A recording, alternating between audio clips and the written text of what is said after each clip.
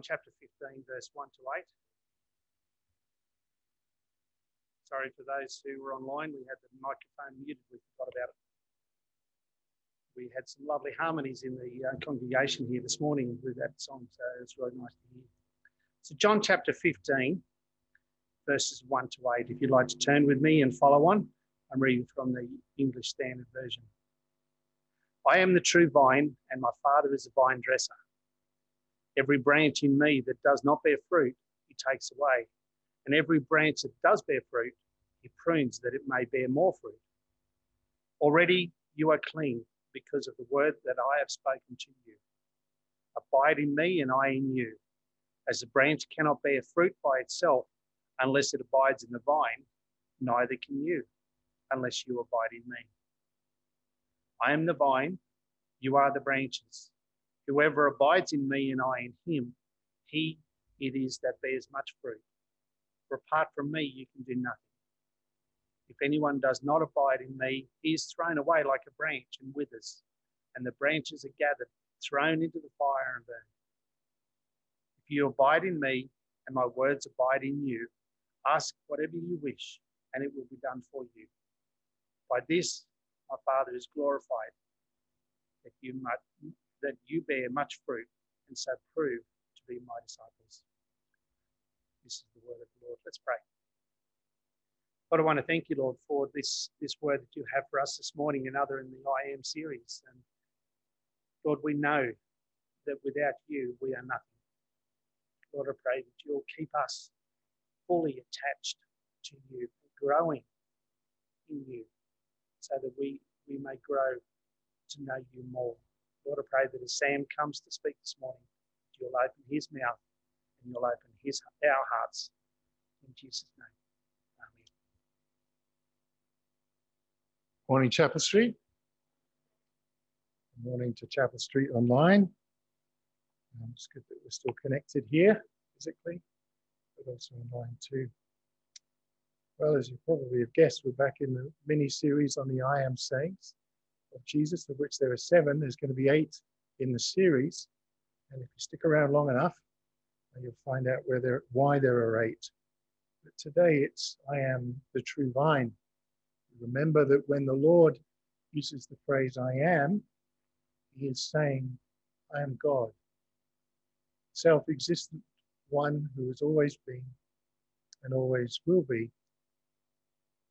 He makes out he's God because he is. If we read the whole counsel of Scripture, we'll get why that is true. But when he says I am, he says something else. I am the true vine in this case. He's explaining that he is God like the vine, like the light of the world, like the way, the truth, and the life. And so we must understand what the I am is saying about his nature. So here we are, the true vine. Now, to understand the context that we find ourselves in here, we need to understand that in the Old Testament, there are many metaphors for the people of Israel, one of which is the vine.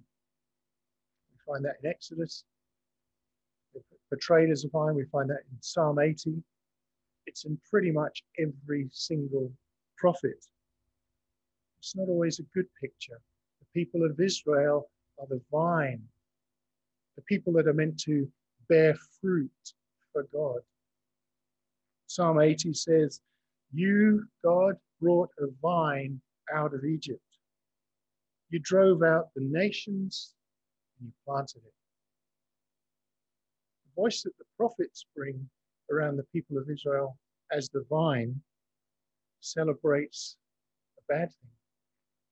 It suggests that the vine has gone astray, that it hasn't worshipped God, that it's worshipped idols, that it's not borne fruit.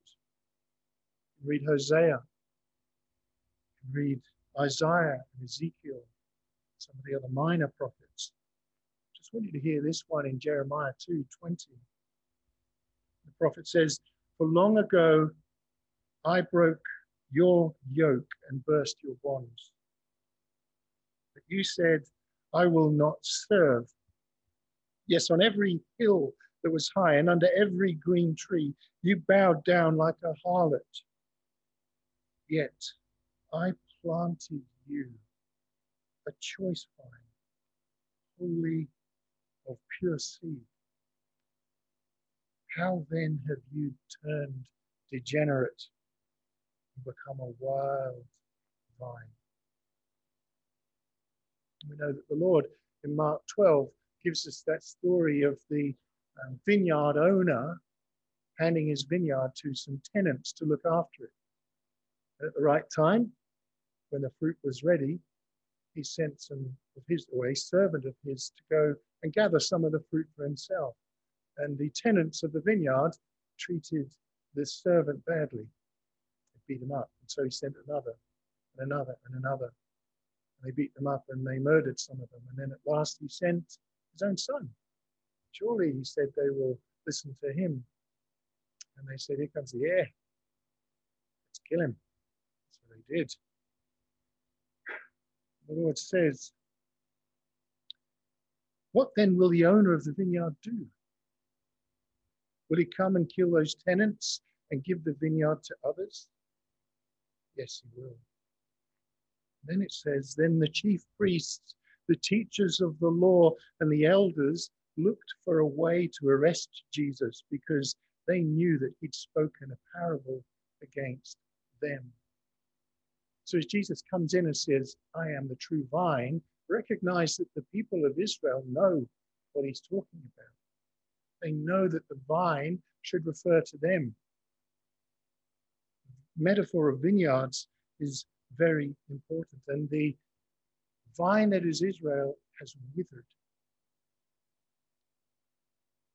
So I want us just to skip, as it were, through this text, just in simple ways, quite quickly. I've got three little areas I want us to zone in on, and then I've got 3 points of application that I'm hoping will be an encouragement to us today. Let's follow along in the verses with me if you have your Bible.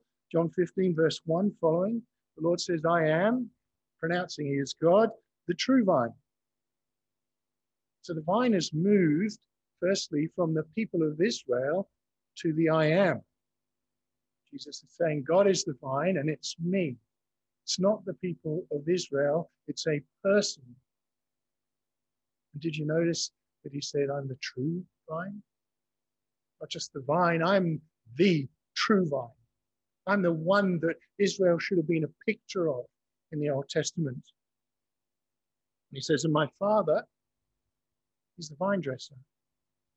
He's the pruner. He's the one that's tending the vine. Every branch in me that does not bear fruit, he takes away. I mustn't get too particular about these metaphors, but I think that text is referring to errant Israel, Israel that should be connected to the vine, but is not bearing fruit. Consequently, is taken away. And he says, but every branch that does bear fruit, the vine dresser prunes. Why? I'm in the company here of some of the greatest fruit growers east of the Nullarbor. So I can't possibly pretend that I know much about growing fruit or anything for that matter. But I do know that if you don't cut back the apple trees, if you don't prune the plums, then the fruit you get next year will be on the new growth that grew last year and won't be quite so full, hence the need to prune. So there are branches that are connected that are disconnected. They don't grow any fruit. And there are branches that are connected to this vine, which is Jesus, that are pruned, and consequently they grow more fruit. He says, already you're clean. Verse 3, already you're clean because of the word that I've spoken to you. Verse 4, abide in me, and I in you. As a branch cannot bear fruit by itself unless it abides in the vine, neither can you unless you abide in me. It's this picture of staying connected to the source, the vine, the trunk, the roots that bring the nutrients.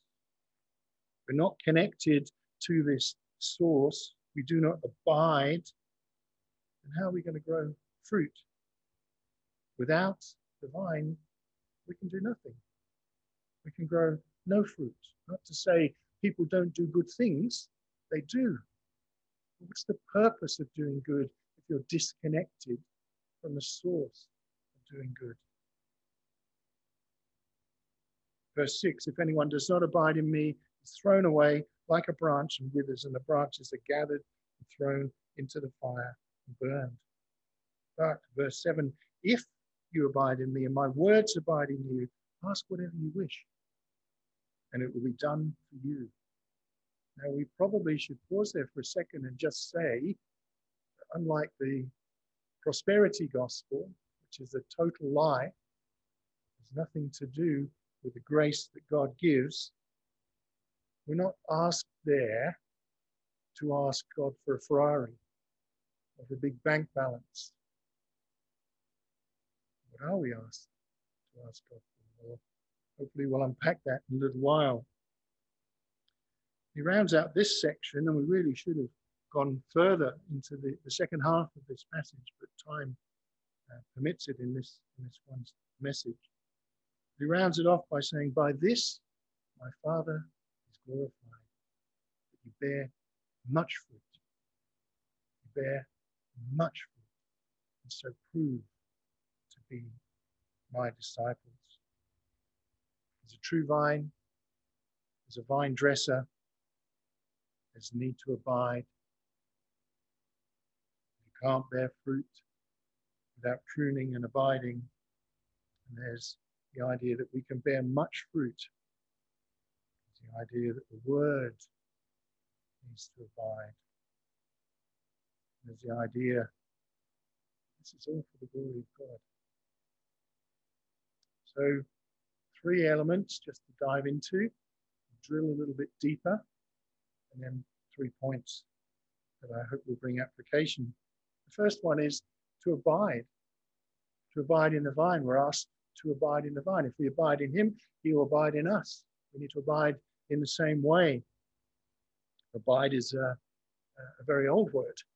It's not used very much in the modern vernacular. Think of an abode. An abode is a place to abide. It is a home. It is a place to dwell. It is a dwelling. Christ is saying, dwell with me. Abide with me. Make me your home. Live in and live with me.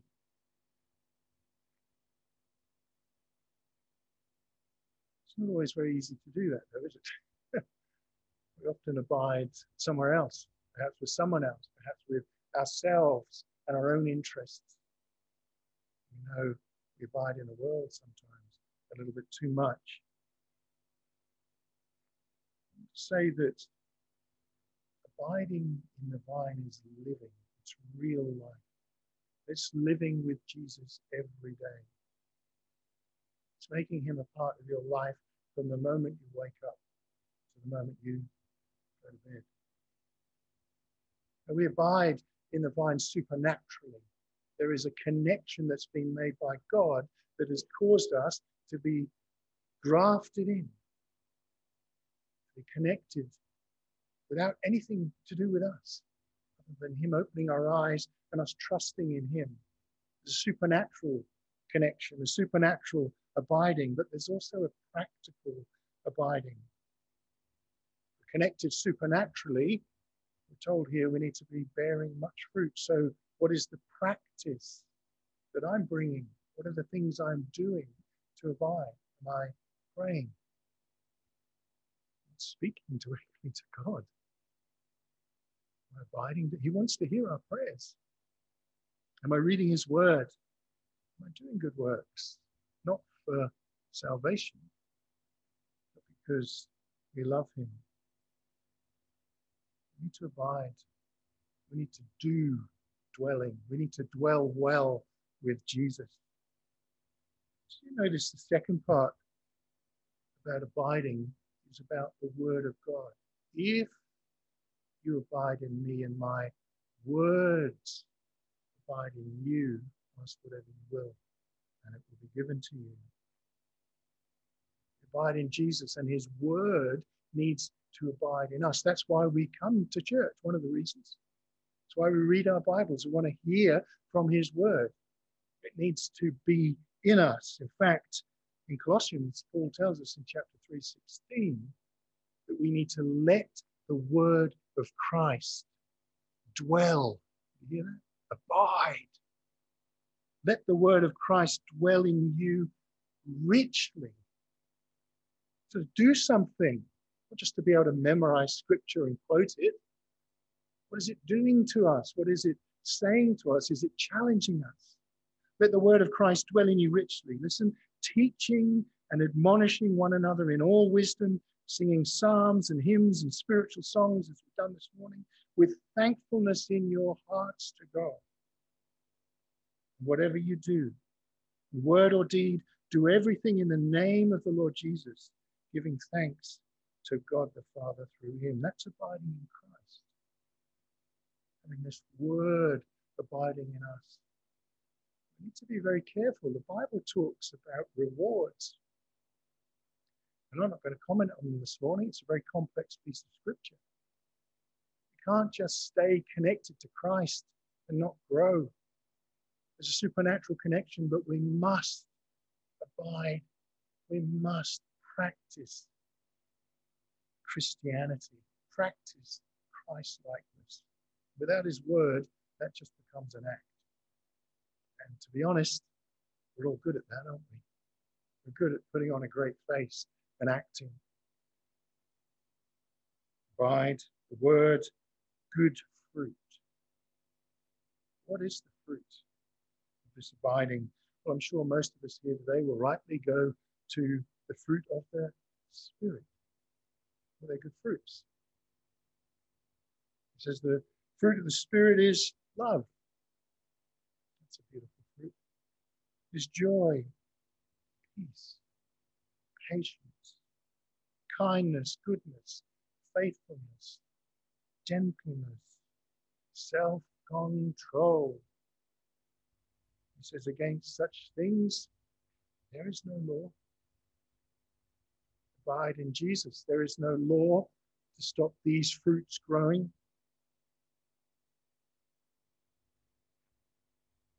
Paul says in Colossians 3:12, listen carefully, put on then, as God's chosen ones, holy and beloved, compassionate hearts. It's a fruit. Kindness is the fruit of the Spirit again.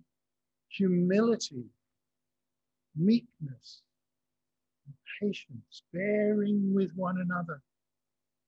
And if one has a complaint against another, forgiving each other the way Christ has forgiven you, you must also forgive. And above all these, put on love, which binds everything together in perfect harmony. And let the peace of Christ rule. I'm abiding in him and he's abiding in me. Let the peace of Christ rule in your hearts, to which indeed you are called in one body, and be thankful. Does that sound like fruit? Does that sound like fruit? Do you know what comes next? We just heard it. Let the word of Christ dwell in you richly. Do you think there's a link between the fruit and the word? Absolutely there is. The fruit tastes sweet. It brings righteous expression and glory to God. The word of Christ dwell in you richly. Bear fruit. Paul says in Philippians 1:9, it is my prayer that your love may abound more and more. Fruit growing with knowledge and all discernment, so that you may approve what is excellent fruit, and so be pure and blameless for the day of Christ. Fruit filled with the fruit of righteousness that comes through Jesus Christ to the glory and praise of God. We abide in Christ. He abides in us. His word abides in us. one of the fruits is righteousness. We behave righteously. I know we get it wrong. I know we fail, we fall, we come back. We find more fruit by Christ working in us. It's a prayer Paul makes there. It does sound to me like abiding word, fruit, and glory. By this my Father is glorified, that you bear much fruit. I want to say, if we are not reading the word, where is the nourishment coming from for us to bear fruit? We're starving ourselves. The ability, the life, power, the Spirit to bear fruit. The Spirit lives in us. What is his desire? Express the things of God to you and to others. Give them the word. Let it dwell in you richly. All right. So, 3 simple points that I hope will bring some application to us. The first one is the pain of pruning. The pain of pruning. Pruning hurts, doesn't it? It's a metaphor, but it's about our lives. It hurts. It comes and it hurts. It's not meant to be any other way. It hurts. We need pruning if we're going to bear good fruit. It kind of gets our attention, doesn't it? Something happens in our life and we think, oh, I wasn't expecting that. That hurts. That's difficult. How do I fix that? Well, read the Psalms. The Psalms are full of people complaining often about their situation and the difficulties, the pruning that has come to their lives. And what do? They cry out to God. They confess, Lord, why is this happening to me? It's painful. What kind of pruning do we get in our lives today? And the answer is all kinds. Every kind. Some get more than others in different areas. I know there isn't a person in this room that knows Christ or online that knows Christ that isn't being pruned in some way. Illness, loneliness, depression, struggles of every kind. Loss of a loved one. Prayed for Josiah and his family this morning. Imagine the pain they're experiencing at the moment. COVID, marital strife, tensions at work and at home, money troubles, feeling far away from God. You ever felt far away from God? Sometimes you read his word regularly and you still feel far away from God. Do you think God can use that as a kind of pruning? It might cause you to endure. Sometimes we just feel that God is silent. I have. And that's just here. It's just in this context. Imagine what the mission field is like. Imagine what it's like to go to a people group that have never heard the gospel, who are animistic, whose cultural expectation is to murder the next tribe. Missionaries struggle when they come back to our context to see a kind of different sort of pruning going on. And we're all being pruned. Pain is part of pruning. But in the pruning, there comes something amazing. The Bible calls it sanctification. Justification, which comes through the cross, the death of Christ, the burial, the resurrection. We're declared righteous because of his atoning sacrifice. If we trust him and believe in him, we're grafted into his vine. Sanctification comes as a lifelong process, however long we are given, and it comes through pruning. Jesus says to his Father, sanctify them in the truth. Your word is truth. Wow.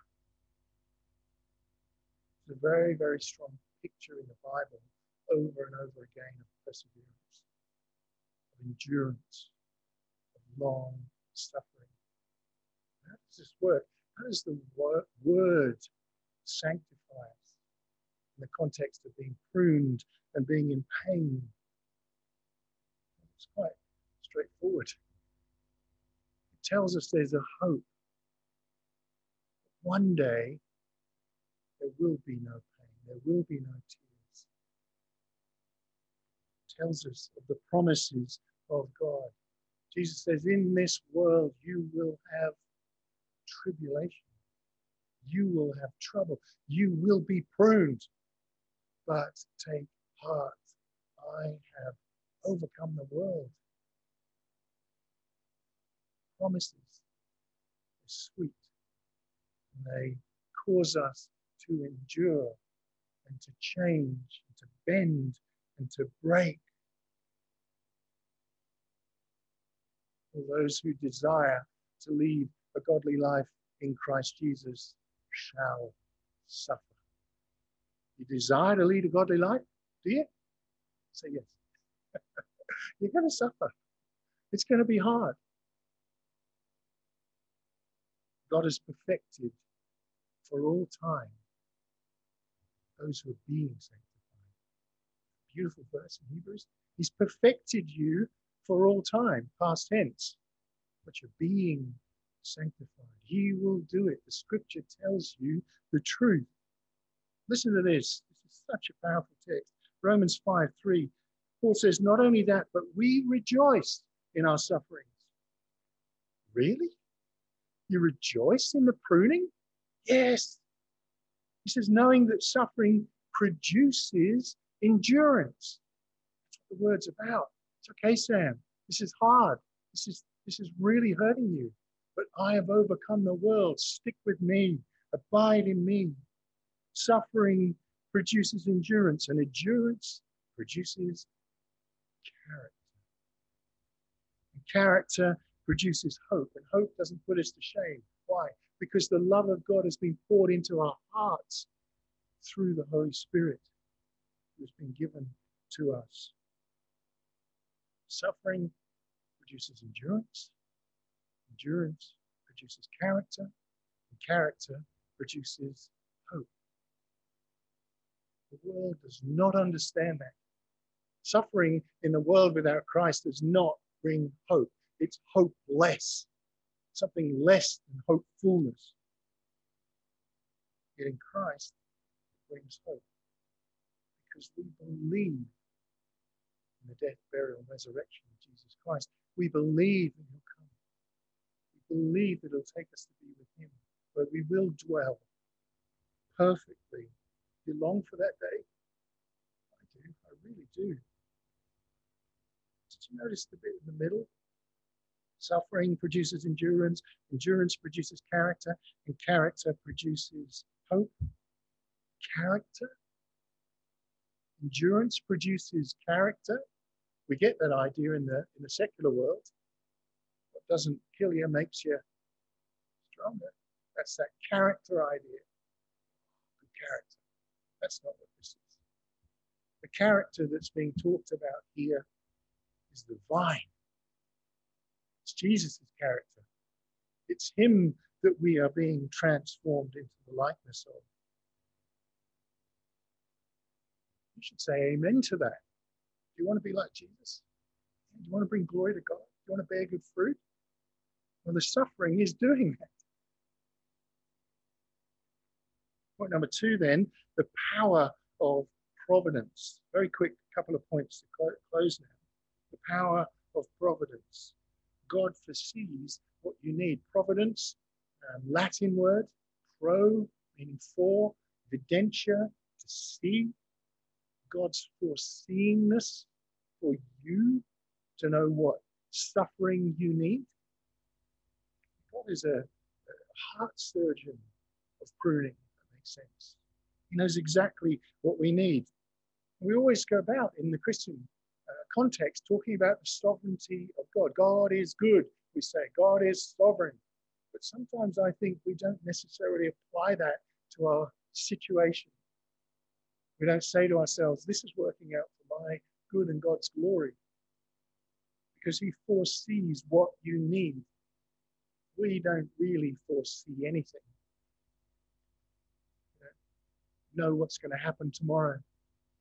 We think we do. We think we know how things will play out, but God knows how things will play out. And so he causes them to work for our good. Can you think of a verse that shines in the background there? The power of providence makes sure that God brings you to a sanctified, holy place. Even Jesus suffered. Jesus suffered, bled, and died. If you will, he was proved and pruned. His perfection was shown to the world.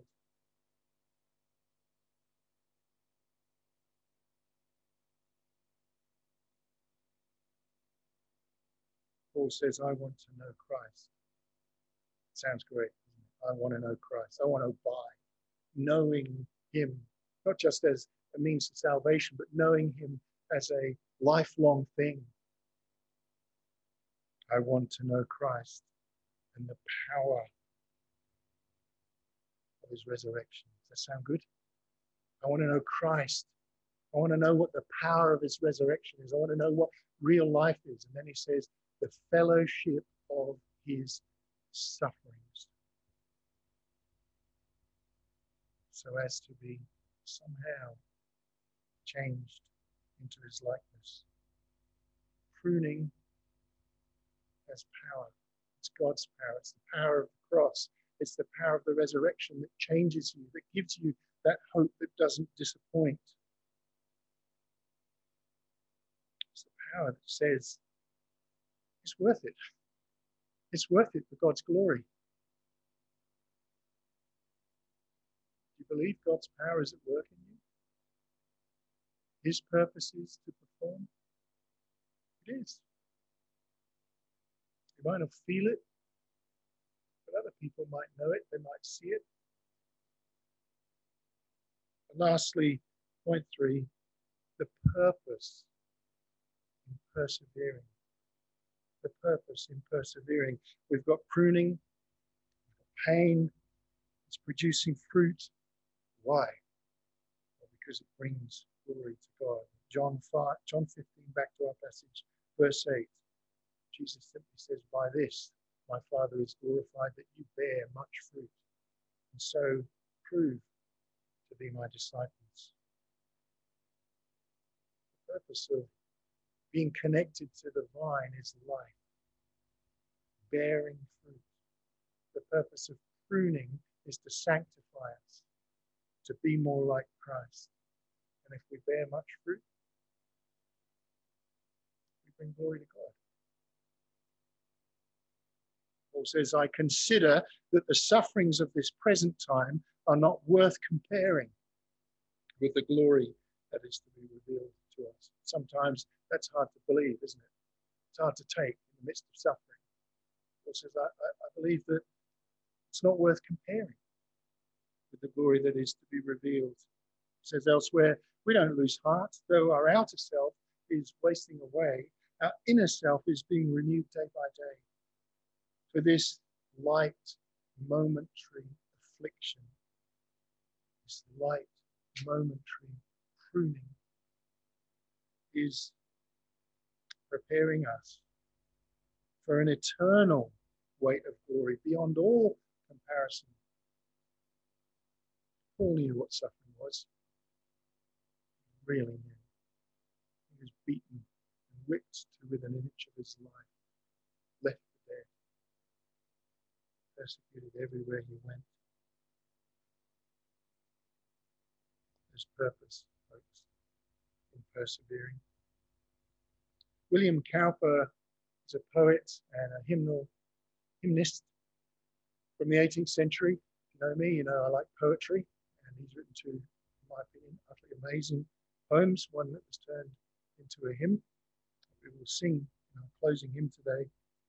He was a man that was very depressed his whole life. Before he knew Christ, he was in a mental institution, termed insane.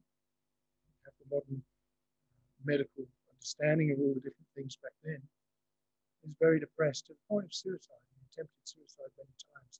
And I gather from one anecdote I read years ago that John Newton, who wrote Amazing Grace, was a good friend of his and actually saved him at one point from drowning.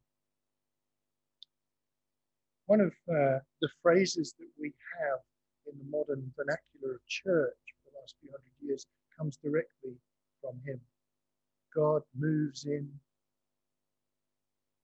there it is, mysterious ways. That comes from a poem and a hymn by William Cowper. I want to read a line or a verse from that as we move towards our closing. I want you to listen carefully. It says, "O fearful saints, new courage take. The clouds that you now dread are big with mercy and will break in blessings on your head. Judge not the Lord by feeble sense, but trust him for his grace. Behind a frowning providence, he hides the smiling face. I am the true vine. My Father is the vine dresser. You feel like you're being pruned. Maybe you're in a season where you don't feel like you're being pruned. Amen. But if you are, know that the Father is pruning. He wants to sanctify you. Some of you are being pruned. Some of you are really suffering. I know you are because you told me. Let me just commend you to abide in the vine. Abide in Christ. Let him abide in you. Let his words abide in you. Let them dwell richly so that they're at work in you, that his promises become real to you. Persevere in the faith. Trust him. Bear fruit. I'm the vine, I'm the true one, and my Father is the vine dresser. Abide in me and I in you. As the branch cannot bear fruit by itself, whoever abides in me and I in him, he it is that bears much fruit. If you abide in me and my words abide in you, ask whatever you wish, and it will be done for you. Let's pray.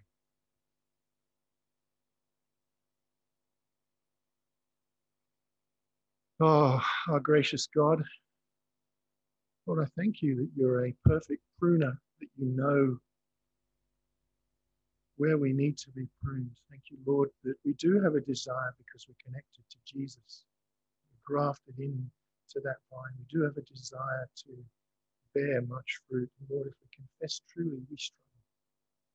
We find it hard. And yet, Lord, we know that your word is truth, and it tells us that you are sanctifying us. So, Lord, I pray that this week as we go out into this world, we remind ourselves that you're provident. There's a power that comes from your word, from the cross, that drives us forward. I pray, Lord, that you would help us to hang on to that hope, because we know that your suffering will produce hope. Just give thanks for these things. In Jesus' name, amen.